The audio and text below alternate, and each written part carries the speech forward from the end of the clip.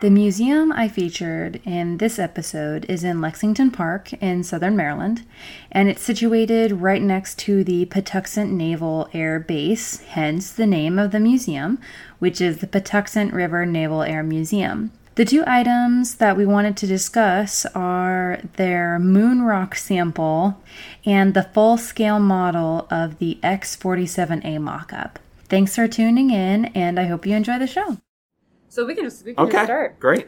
All right. Well, hello, everybody. I'm here today with Dan Bramos. He's a volunteer at the Patuxent River Naval Air Museum. And we have some really fun history about him, about the museum, and then two particular items that we really like in the museum. So go ahead and take it off. Thanks for having me, first of all. This is a great opportunity. Again, my name's Dan Bramos, volunteer here at the Patuxent River Naval Air Museum. I've been with the museum about 4 years now. Came in as a volunteer working with the communications team, and then also with a lot of the exhibit development, specifically in both the unmanned systems and the spaceflight exhibit. As for the museum itself, the museum was started in 1975 by a group of volunteers. So it opened in 1978 in a small building on base, and then in 2001, when the Department of Transportation decided they were going to widen Route 235, that building had to go away. So our predecessors had to find a new home for the museum. St. Mary's County was gracious enough to rent us the building that we're in right now. It's an older building. It's an old storage facility, but it looks great as a museum. And then in the meantime, volunteers and community resources raised the money to build the new building beside us. Which at the time it was built was probably the most technologically advanced building in St. Mary's County. When was it built? So it was built we opened the doors in 2016. How long did it take? It took 15 years to raise the money and get the design done and all of the contracting and get it built. That is some real community commitment. That's awesome. Yeah, there were definitely some long-term volunteers that really saw it through. Okay, well, so that's pretty cool for a museum. So you guys are completely volunteer, not completely volunteer, but you have mostly volunteers. You're not funded by... No, we're not funded by, we get no continual funding from any source, any local, state, or federal sources. We have received grants. We just received one from I hope I get this right. We can edit it later. Maryland Historical Trust to use for part of our spaceflight exhibit. But most of what we survive on is revenue from gift shop sales, memberships, gate sales, admission sales, and private donations. Okay, so right now during COVID, it's a little bit of a struggle. It is. Definitely. We've had to scale back a lot of the budget. That's really too bad. And like you were saying earlier about, what was it, estimated 30% of museums are going to permanently close this year from COVID? So the AAM, the American Alliance of Museums, has estimated that 30% of the museums in the country will probably close their doors for good this year because of COVID. That's really awful. So support your local museums. All right, so for our two items that we have, the first one was kind of the one that really stuck out to me when I came to the museum. And I came here about 2 weeks ago, and I know nothing about planes or, honestly, like the military in any form. My boyfriend is the one who really enjoys that kind of stuff, so we came just to kind of eat, he really enjoyed it. But absolutely. I found that even as someone who doesn't know anything about planes or has no real serious interest in planes, it was still a really fun museum to visit. And so they have a whole outdoor area full of all they're planes and helicopters and things, but aren't they the ones that are like the test items? They are. The ones that are out on the flight line are specifically, were specifically flown here at Pax River as test aircraft. Okay, so you can go see those, and then you come inside, and you have the two separate buildings. And we got to tour the newer building that you guys have, and there's this really awesome little alcove that is all about space. and, space exploration, and it has some really great items. But the one that stood out to me, which probably stands out to a lot of people, is your moon rock. Yep. So I want to hear about the moon rock. Okay. And we were able to just put that on display a few weeks ago. I think it went on display like the week before you guys So we hit came. it just right. And that has been years, literally a decade in the making, getting that out on display. But I'm gonna back up a little bit and explain that the reason why we have the spaceflight display here at the Patuxent River Naval Air Museum is because of the way that our area is tied to spaceflight. And that's because here at Patuxent River Naval Air Station is the U.S. Naval Test Pilot School, where they train all the Navy, Marine Corps, and Army test pilots. Okay. And so through here, over 100 astronauts have trained to be test pilots. And so Patuxent River's biggest contribution to the spaceflight program is people. Wow. In mostly in terms of astronauts. And so that's what we're trying to tell, is the story behind the people in the spaceflight program. So it's not just this cool extra thing. It's actually really tied to the history of this area and the museum itself. Yes. For the original 7 astronauts were trained as test pilots here at Pax River before they went on to become selected, as the first 7. And then, like I said, over 100 astronauts have come through here at the test pilot school, including, I think it was 3 in the most recent test pilot or astronaut class. But the moon rock itself is what NASA called the Ambassador of Exploration Award. And they gave the Ambassador of Exploration Award to all of the pioneer astronauts, as they called it, the Mercury, Gemini, and Apollo astronauts, in recognition of their service to space exploration. So each one of those individuals got an award. Mm-hmm. And they all look the same. It's a lunar sample encased in lucite, on the black pedestal, just like you see here. There's, I don't know the exact count, but probably upwards of 20 around the country. But the stipulation from NASA was they will give each of the pioneer astronauts Ambassador of Exploration Award on the condition that they select an institution for it to be housed in. And so Apollo 13 Commander Jim Lovell was the one that selected the Patuxent River Naval Air Museum. So if you remember, the Apollo 13 movie, and NASA called it the successful failure, because they never made it to the moon, but with all of those emergencies that happened because of the oxygen tank exploding in the command service module, they were still able to get Apollo 13 back to Earth. And that was actually Jim Lovell's final flight with NASA. How many flights did he do? He did 4.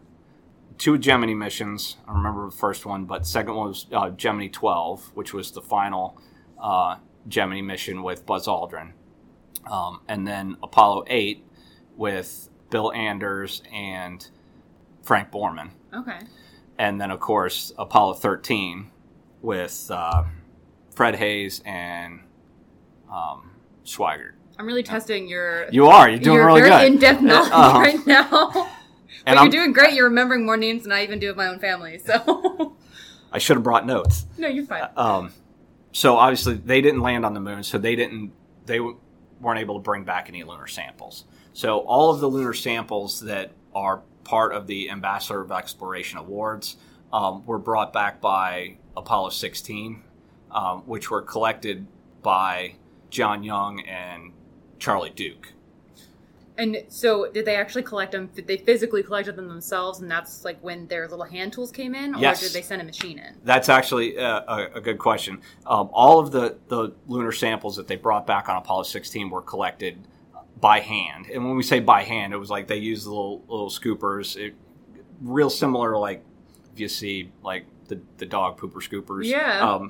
Or the dust pans that you use so you don't have to bend over, because the extravehicular activity suits, the space suits, are very cumbersome and laborious, and they can't really bend over. So even bending over, it's like that one video that kind of moved around a while where you see them trying to learn how to just walk, and it's just absolutely this mess of falling over. Yep, and And then, of course, they weren't absolutely sure how to do it until they got to the moon in no way. in 1/6 gravity. In fact, there's the final Apollo flight was or moon landing was Apollo 17, and there's some great footage out there of Jack Schmitt, who was the only scientist to go to the moon, of him falling over, trying to like pick up moon rocks and losing a balance and falling over. And of course, the audio is great because he's being a career geologist with a PhD. He was the only scientist, non-test pilot, to go to the moon. And so he was up there, in all his glory and very excited. So hearing all about that.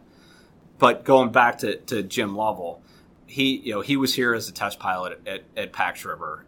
Enjoyed his time both at test pilot school and then doing follow-on testing in lots of different aircraft. But reading his book, which was originally called Lost Moon, got renamed Apollo 13 after the movie. Oh. But reading his book, obviously his favorite aircraft out here was the F-4. And he actually shared a lot of time in the F-4 with his fellow TPS classmate, Pete Conrad, who was another astronaut, and John Young. They kept, they were competing with each other within to get certain tests done. And then, of course, they all, at various times, they got selected to the astronaut corps. In fact, they were all selected in Group 2. Okay. Right after the original 7.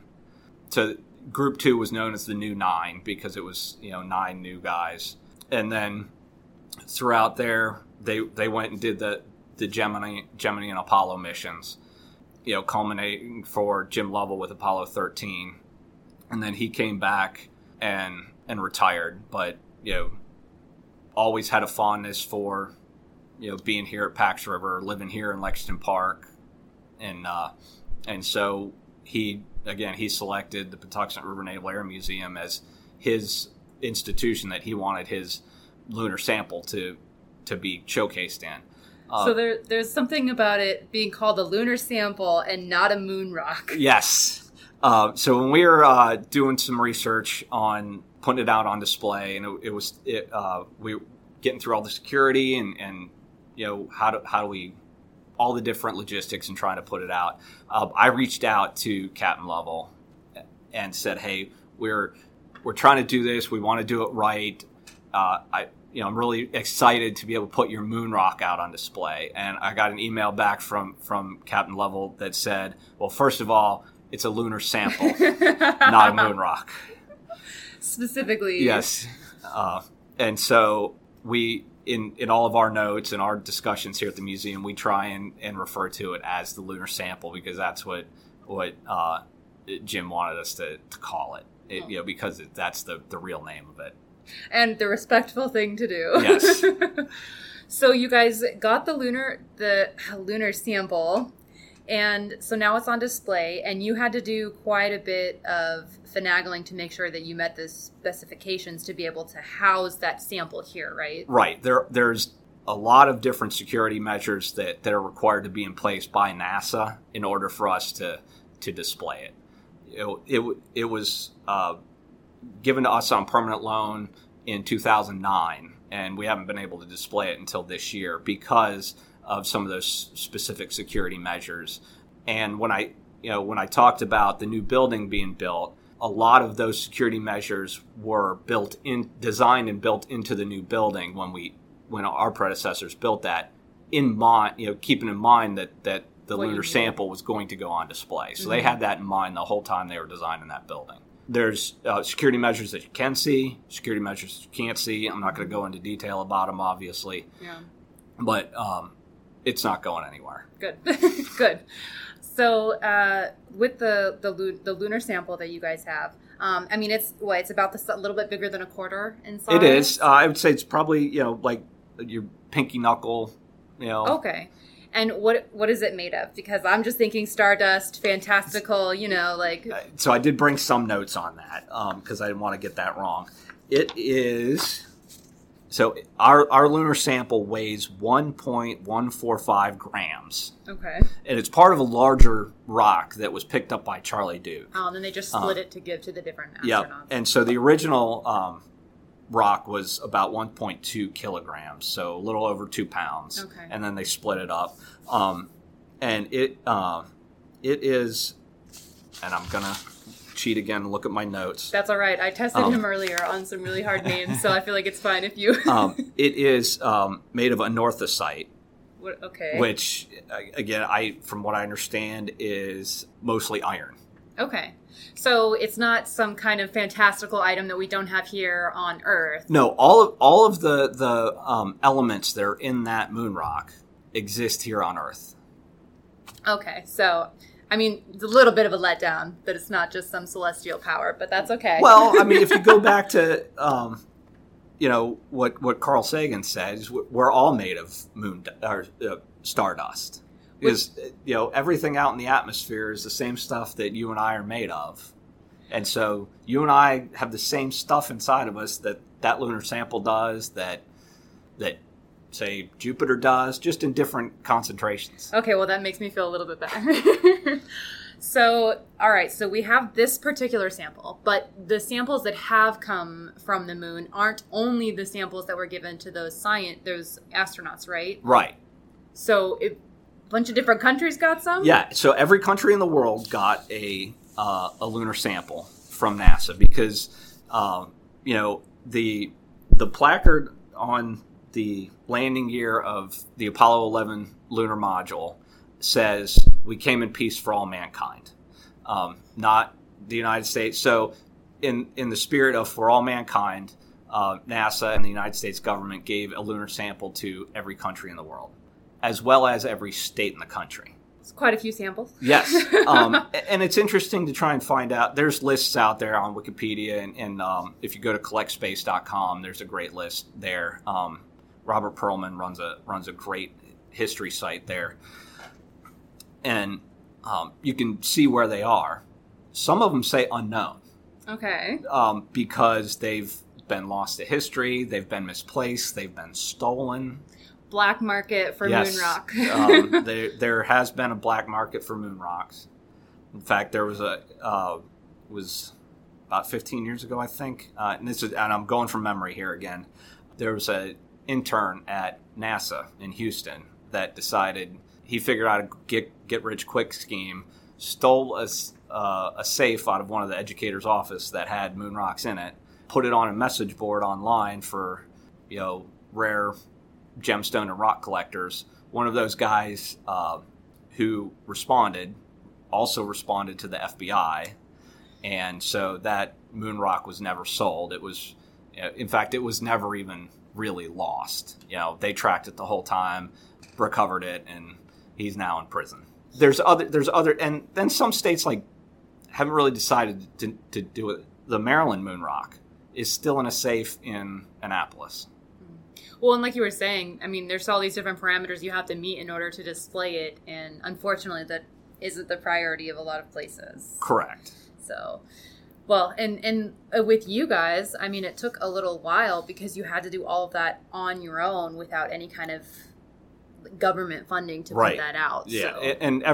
and that, along with everything we do, is self-funded or by grants or whatever we can. Mm-hmm. It's small increments, and after time we can get a display going. And because what you see here at the and we're calling this the Naval Aviation and Space display.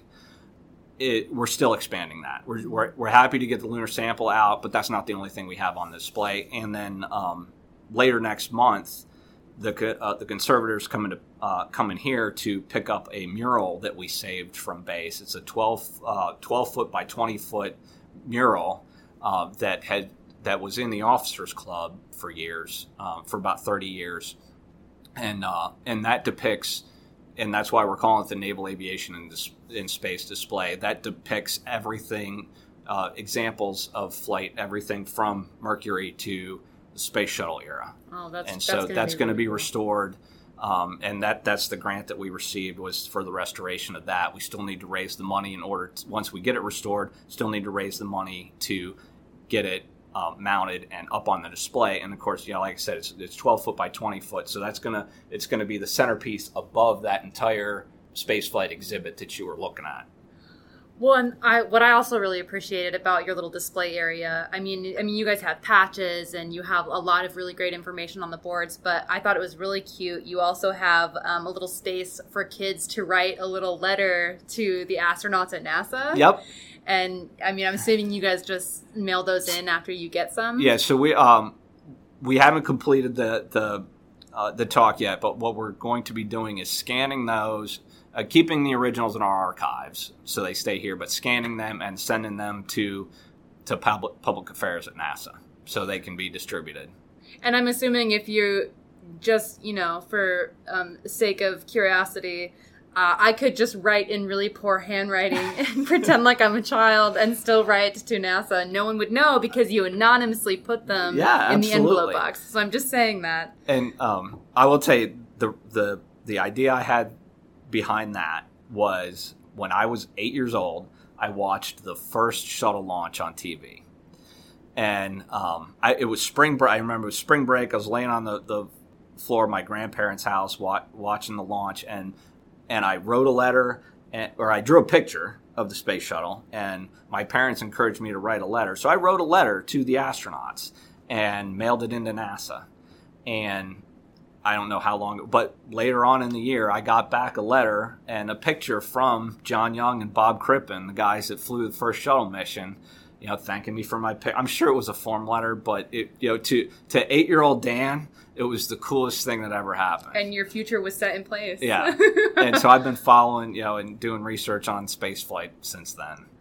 And you guys also have a screen that shows the next time that the space station can be seen from this location. Yeah, and anybody can get a hold of that. That's called the ISS Above, and you can literally go to issabove.com or look on their Facebook page. It's done by a friend of mine out in California, and it's live updates and you go into, it's based on a Raspberry Pi, and so you can go in and change the zip code, and so it's based on where you live, and it will show you the next time that the space station's flying over, both the next time it's flying over and the next visible pass. So it'll tell you, you go outside, look west at 12, 15 degrees above the horizon, and you'll see it fly over. Oh, that's cool. We saw the exact same setup, the same one that was being shown at the Udvar-Hazy. Okay. I can never remember that name. The Udvar-Hazy. I went to that for the first time. They have the same thing. All right, so we're going to completely switch gears. I mean, since we are a Naval Air Museum is what we're talking about. Yes. You have another item here that's much, much larger that also has a really cool history behind it. Okay, yeah. I'll kind of transition it here. Naval Aviation and Space is just one of the displays that we have. We have a few others, including the flight line, which is 25 different full-size aircraft outside. Inside, we've got coming through the older building, we have an ejection seat gallery, an engine gallery, and finally, as you turn the corner, our simulators, which are currently closed because of COVID, but also our unmanned systems gallery. So all of our, either remotely piloted or autonomous vehicles. And within that exhibit are a couple of my favorites, but my absolute favorite being the X-47A Pegasus unmanned system. All right, so for those of us who know nothing about naming or really flight in general, so the X-47A mock-up unmanned system. So what does that mean? So the aircraft designators are broken up into basically 3 areas. Okay. So the first letter is what the airplane does. In this case, the X means experimental. Okay. So like with the F-14, the F being a fighter, or the A-6, the A being attack. I mean, that makes so much sense. And you get into some other weirdness where, nowadays we ran out of designators, so Q means unmanned. But for the most part, you'd be able to figure it out. So then the second set is the numbers, and that's the iteration of aircraft, almost in order. Okay. So, A6 is is the 6th attack aircraft within that family. Okay. So 47 is, because it started out as an X plane, it was the 47th X plane. Okay. When it got named. And then, of course, the letter afterwards is what variation of that aircraft it is. So A is the first model of the X-47. B would be the next model of the X-47. So it's basically like the same base, just with slight modifications. Yeah. So think of it as like when you're buying a car, you're buying like the 2018, but it could be like the Model LT, right? Or the late model 2018 is a different production line than the early model 2018. Okay. And so it's a variation on that. 2018's car is different than 2019's car, and that's what we're talking about here. Right. So it's part of the unmanned system. It has unmanned systems. So obviously that means there's not a person in there flying it around. Right. There's no cockpit in there. And so the difference between what we call RPV, or remotely piloted vehicle, and autonomous vehicles is the remotely piloted vehicle, there's a direct input to the output of the vehicle. So there's somebody sitting there operating a control stick. Go here, and it's like instantaneous. Throttle up, throttle down, move right, move left. Whereas an autonomous vehicle, there's what's called a vehicle operator, and he has a larger view, uses a computer and mouse to say, go to this point in the air using GPS. So, an XYZ axis way out there, somewhere out in the sky. And then the vehicle itself has the capability to figure out how to move its own wings, throttle up, throttle down, turn left, turn right to get to that point in the sky where the pilot told it to be. And so this one that you have here, it's the one that you just use the mouse and you click and it kind of goes where you tell it to. Yeah. So the X-47A was the Northrop Grumman's input into the Unmanned Combat Air System demonstration project. And so the Navy and the Air Force got together and said, we want to figure this whole unmanned airplane autonomous weapons system out.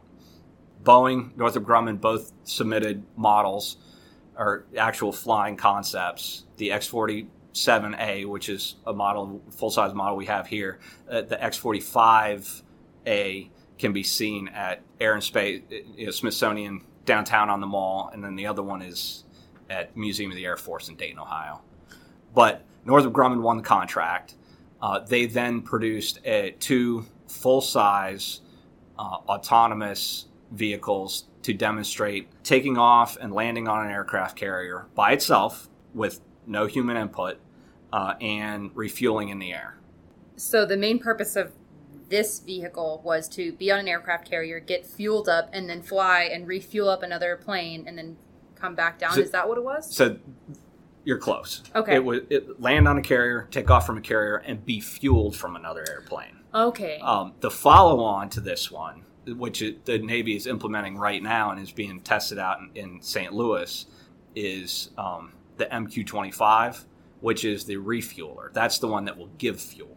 So then what was the main purpose of this vehicle then? So the main purpose of the X-47 was to demonstrate the technology to autonomously take off from an aircraft carrier. So as soon as the launch button is hit, it's flying itself. And then, and the biggest part is, autonomously land on an aircraft carrier. Okay. So it knows where it's at in the sky at all times. It knows where the carrier is. It's talking to the carrier and then lands itself without any pilot input. And so that was basically created in a model to show that it could be done on other types of airplanes. Yeah, and we successfully landed on the carrier in 2014.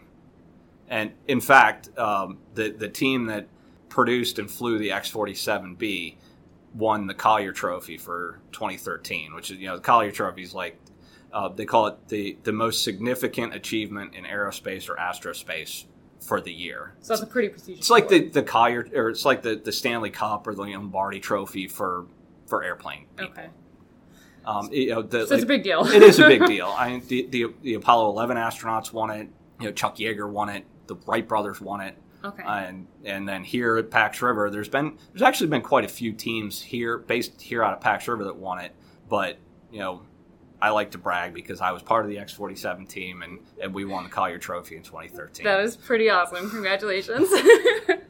Okay, so you took me back there, and I got to kind of see the actual the model aircraft, and it 100% looks like a spaceship.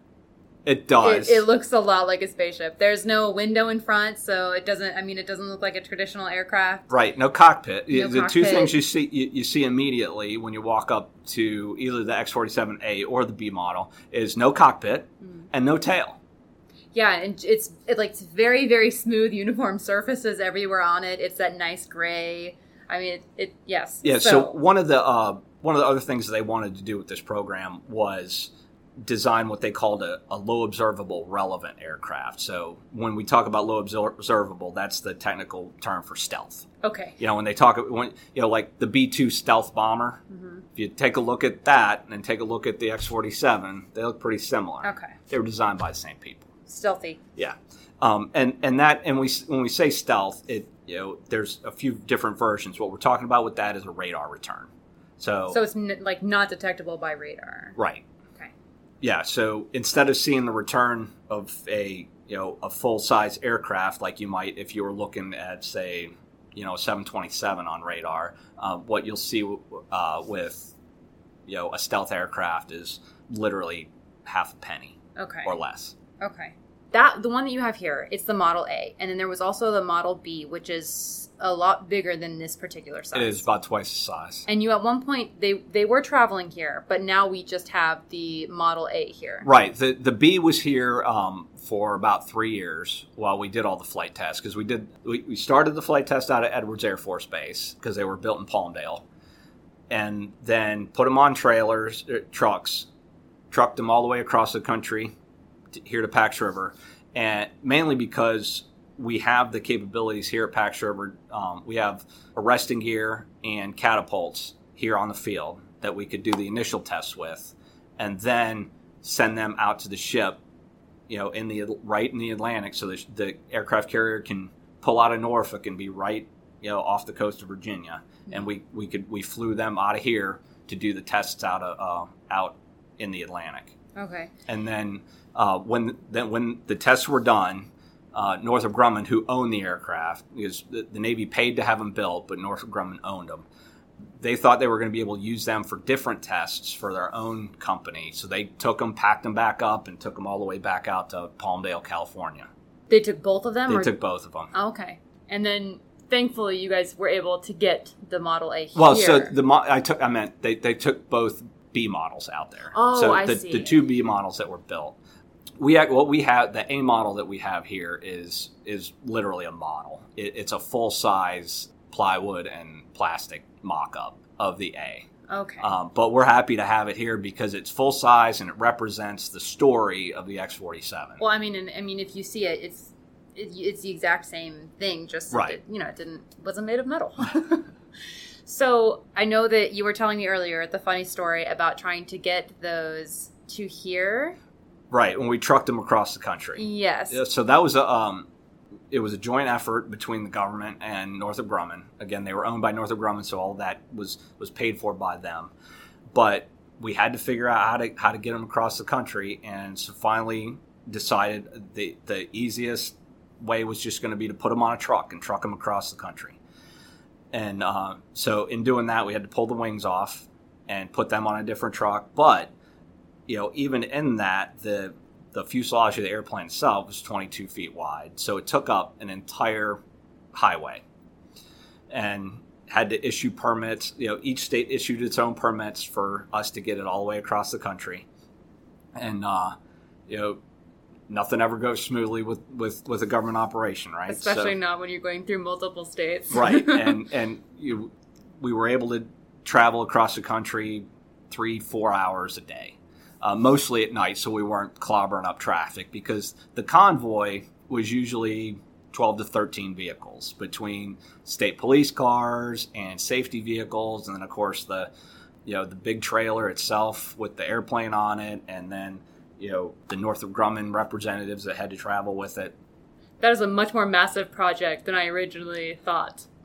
Well, and not to mention, in order to get it across the country, they had to drive the entire route ahead of time. and figure out what signs had to be removed, what trees had to get cut down. Wow. All the way, from Edwards Air Force Base in California, Mojave Desert, across the country, here to around the Beltway in D.C., down Route 5, here onto base. Mm-hmm. And so we were laser measuring, everything to make sure that these would fit. That is so much work. And so if you go online and you Google Beltway UFO, because it does. It looks like a UFO. Especially because we in order to keep it safe and keep the elements off of it, we packaged it up like winterizing a boat, with the shrink wrap and everything like that. And so like you would cover up a government secret. And I'm sure, yes, there were conspiracy theories out there for that because, yes, it looks like a UFO when it's all wrapped up. And there's or what people would think a UFO would look like, because we don't know what a UFO looks like, right? So in coming across the Beltway, the truck had to go over an overpass instead of under at one point. And it just so happens that, cell phones and cameras and that kind of thing. And so we popped up on the news as the Beltway UFO.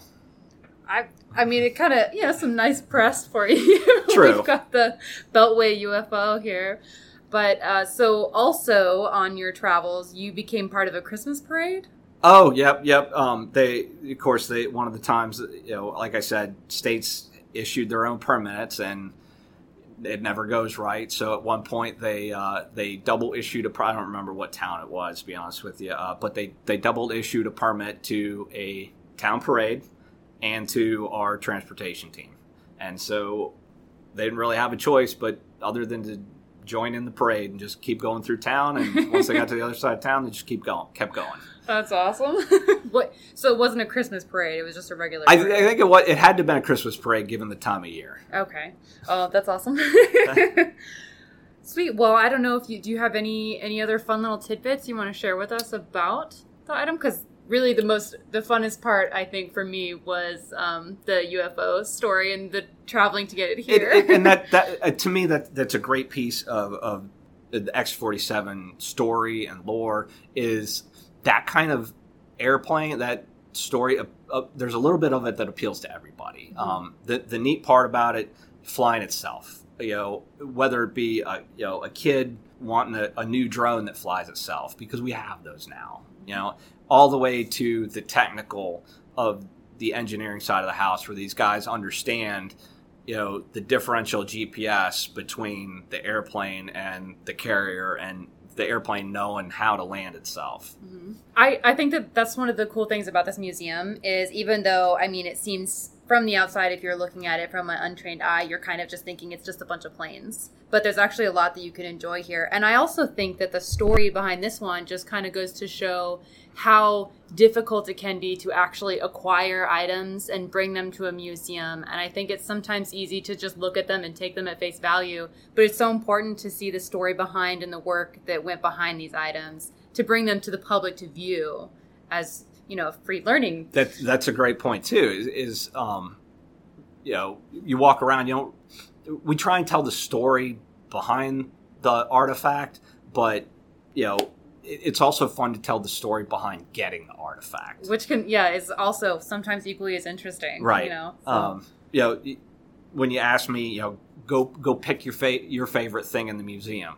It took me 2 days of walking around here, and not just these two buildings, but I even went into our collections management facility, our archives, and I was going through everything because there's all kinds of cool stuff. One of the handful of other things that I was thinking about was the ripcord from a parachute for the only guy to bail out of what was called the inflatable plane. Goodyear made an inflatable airplane that they tested here at Pax River. Doesn't sound like it went well. It did. Obviously, you don't see any inflatable airplanes around, so it didn't go great. And one of the guys had to bail out, and he donated the actual handle from his ripcord to the museum here. Oh. It's sitting in the archives right now. Another thing is that tells a story about test and evaluation here at Pax River, because it's what they do. There's a panel if you look at it, it looks like a piece of plywood, about a 1 foot by 2 foot section of plywood. But what it really is a ballistics protection panel from the floorboards of a V-22.